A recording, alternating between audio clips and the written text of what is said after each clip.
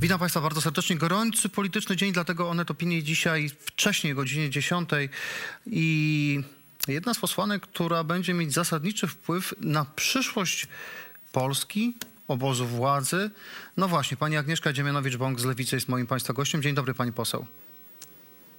Dzień dobry panie redaktorze, dzień dobry państwu. Powiedziałem górnolotnie, ale ja pokrótce wytłumaczę, o co chodzi. Drodzy Państwo, wygląda na to, że Lewica, przynajmniej takie jest zdanie wielu partii opozycyjnych, innych partii opozycyjnych, że Lewica pracuje na sukces wyborczy Prawa i Sprawiedliwości. Zaraz pani poseł się do tego odniesie, ale opozycja, Platforma, PSL mówią tak. Zbigniew Ziobro nie chciał poprzeć Unijnego Funduszu Odbudowy, który gwarantuje miliardy na odbudowę po COVID-zie.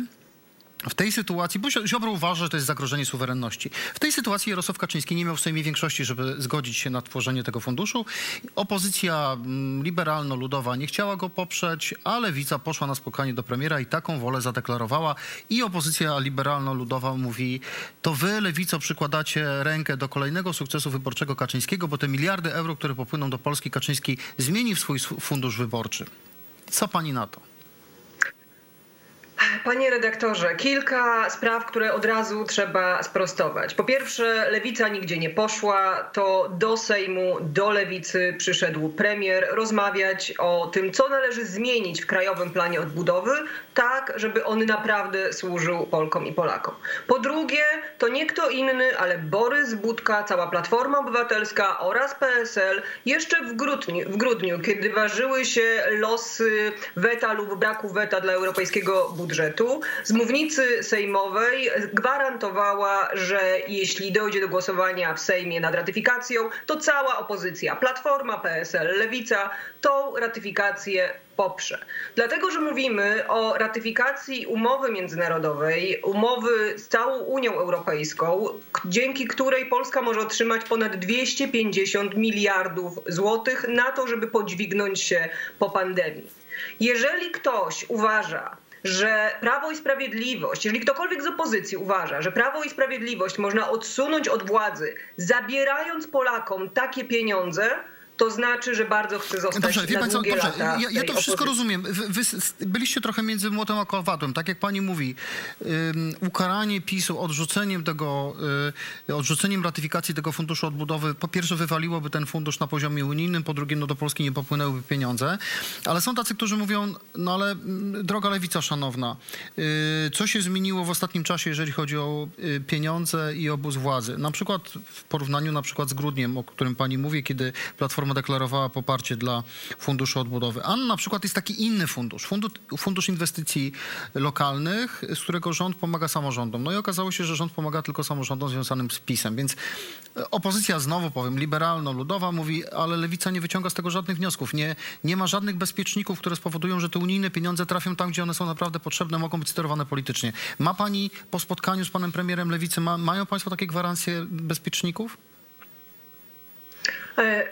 Dokładnie tak. Tym, na czym nam zależy i oczywiście to, czy to zostanie wpisane do Krajowego Planu Odbudowy, to się okaże i my od tego także uzależniamy ostateczną decyzję o tym, jak zagłosujemy w sprawie ratyfikacji. Ale jednym z naszych żądań jest gwarancja powołania komitetu monitorującego, złożonego zarówno z przedstawicieli opozycji, jak i samorządów, jak i związków zawodowych oraz pracodawców, tak, żeby przez cały ten długi okres wydatkowania środków europejskich to wydatkowanie było pod kontrolą wewnętrznie w kraju. Oprócz tego różnica polega także na tym, że to Komisja Europejska będzie nadzorowała wydatkowanie tych pieniędzy. Pieniądze z Europejskiego Funduszu Odbudowy będą do Polski trafiały w transzach, w ratach.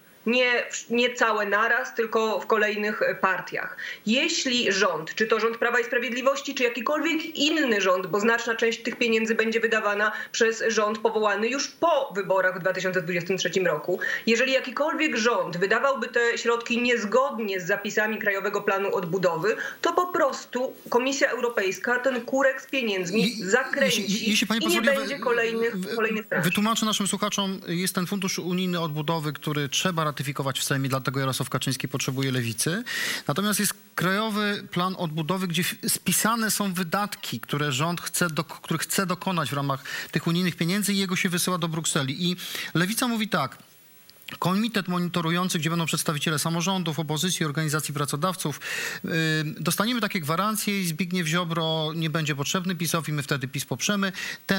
Te zapisy w komitecie monitorującym z udziałem opozycji pójdą do Brukseli i w ten sposób mamy gwarancję, że pieniądze będą wydawane. No dobrze, ale wie pani, no pieniądze będą tutaj płynęły do Polski, a komitet monitorujący, sądzi pani, że jeżeli zostanie naruszony przez Prawo i Sprawiedliwość, to co, Bruksela nie będzie pieniędzy wypłacać? Jaką to będzie mieć podstawę prawną? Bruksela będzie opierała się na ustaleniach zawartych w dokumencie w Krajowym Planie Odbudowy, który musi zostać do tej Brukseli Dobrze, ale wysłany. jeden przypadek. Jeżeli pani poseł Agnieszka Dziemianowicz-Bąk znalazłaby się w komitecie monitorującym, to zostałoby zapisane, wysłane do Brukseli i nagle by panią Prawo i Sprawiedliwość z tego komitetu wyrzuciło, to co, sądzi pani, że Bruksela pieniędzy nie przyśle?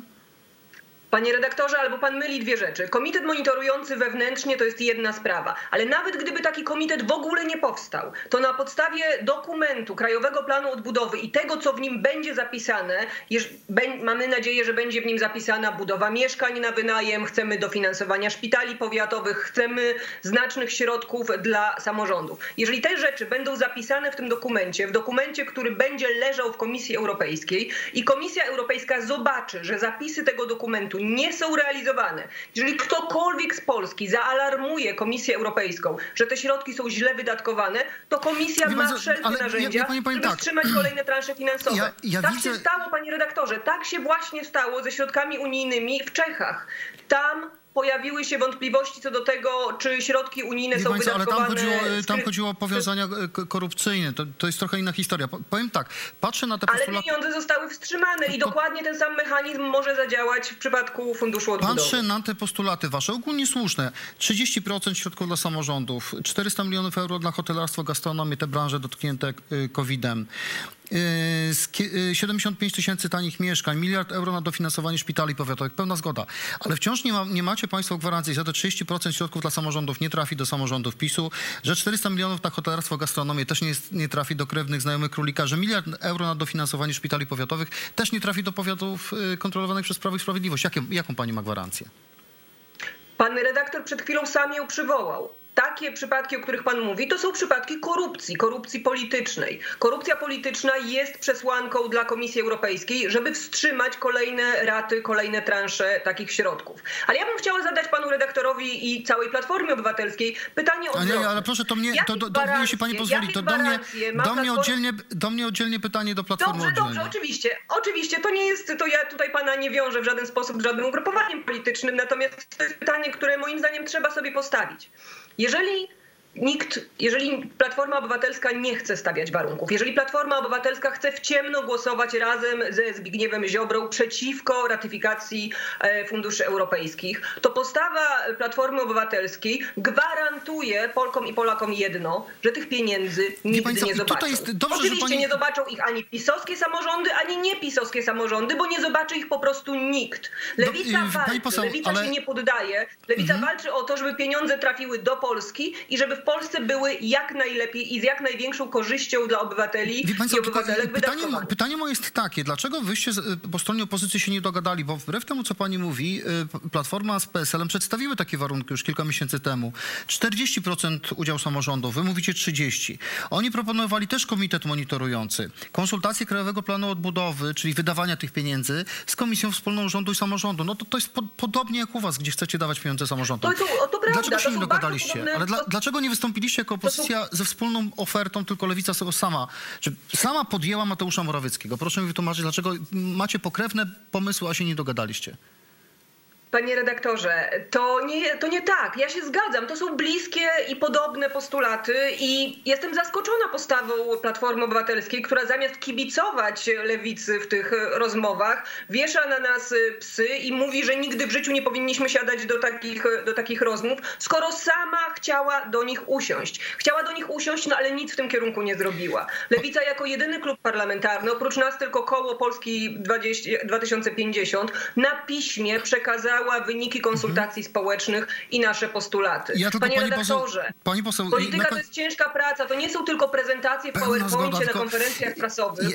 To jest praca konsultacyjna i pisemna. Ale ja mam też, traktuję politykę jako sztukę wyciągania wniosków, ale też dobrej pamięci. Robert Biedroń w maju 2019 roku, czyli 2 lata temu, nie wziąłbym Mateusza Morawieckiego do swego rządu, bo jest nieukiem, naobiecywał nam luks torpedy, 1 milion samochodów, 3 miliony mieszkań, nie dotrzymał słowa, oszukał nas premier Morawiecki, a Leszek Miller, kiedy ostatni raz Lewica się dogadała z PiS-em, to był 2014 rok, kiedy Leszek Miller wsparł tezę Jarosława Kaczyńskiego, że wybory samorządowe zostały sfałszowane, no to rok później PiS rządził, a wyście byli poza parlamentem. Dobrze.